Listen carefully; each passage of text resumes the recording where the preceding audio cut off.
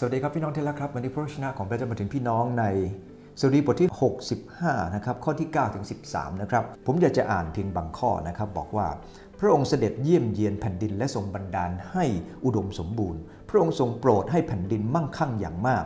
คลองของพระองค์มีน้ำเต็มล้นพระองค์ทรงจัดหาข้าวสาลีให้มนุษย์พระองค์ทรงเตรียมไว้เช่นนี้คือทรงรดน้ำรอยไถที่ชุ่มฉ่ำทรงปรับพื้นดินให้ราบเรียบทรงพรมพื้นดินด้วยสายฝนและประทานพรแก่นออ่อนที่งอกขึ้นมาตอนนี้ได้พูดถึงสิ่งที่พระองค์ได้ทรงกระทำให้ความอุดมสมบูรณ์เกิดขึ้นเราจะเห็นจากพระคัมภีร์ตรงนี้2เรื่องด้วยกันอันที่1ก็คือพระองค์ทรงประทานพระพรด้วยความเอาพระทัยใส่อันที่2พระองค์ทรงประทานด้วยฤทธิ์อำนาจของพระองค์อธิษฐานด้วยกันครับข้าแต่พระเจ้าขอบคุณพระองค์ที่พระเจ้าทรงสัญญาว่าจะอวยพระพรเหนือเลือกสวนไร่นา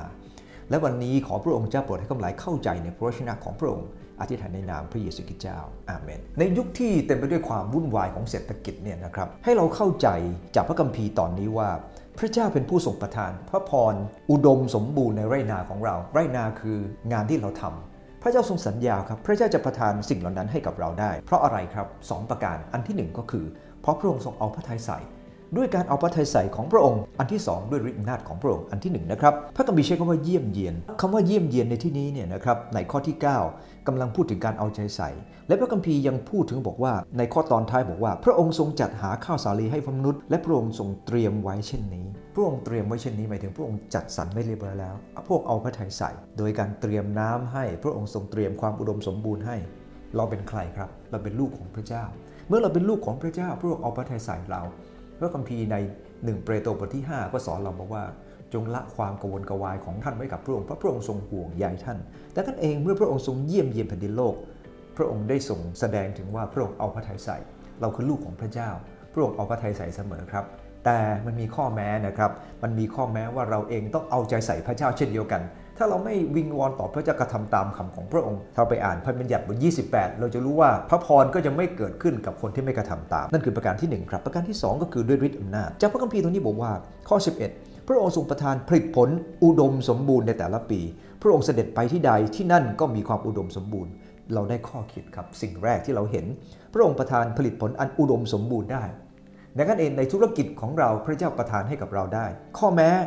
พระองค์เสด็จไปที่ใดสิ่งนั้นเกิดขึ้นพระองค์ไปที่ไหนครับพระองค์ทรงไปที่พระองค์ทรงนำคนของพระองค์ไปอิสราเอลบางครั้งไม่ได้ติดตามพระเจ้าพระองค์ให้เสาเมฆเสาไฟเดินนำหน้าพวกเขาแต่เขาเองนั้นไม่ได้ตามครับบ่นต่อว่าพระองค์เจ้าไม่ยอมเคลื่อนทัพไป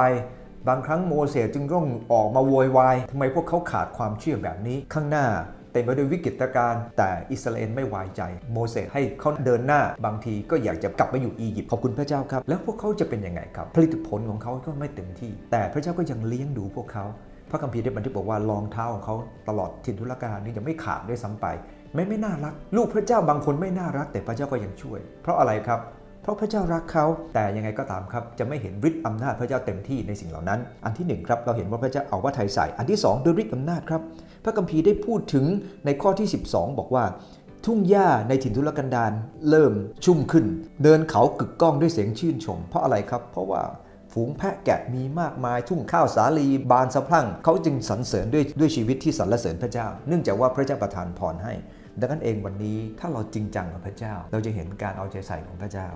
และฤทธิ์อำนาจของพระเจ้าในงานที่เราทำอธิษฐานด้วยกันครับข้าแต่พระเจ้าขอโปรดให้ข้าพเจ้าฟังเสียงพระองค์ติดตามพระองค์ท่ามกลางวิกฤตการณ์ทั้งหลายเพราะพระองค์เป็นผู้ทรงเอาพระทัยใส่และพระองค์ทรงฤทธิ์อำนาจขอให้ข้าพเจ้าไว้วางใจและจะสรรเสริญพระเจ้าอย่างที่ดาวิดสรรเสริญในนามพระเยซูคริสต์เจ้าอาเมนใช่ก่อนครับ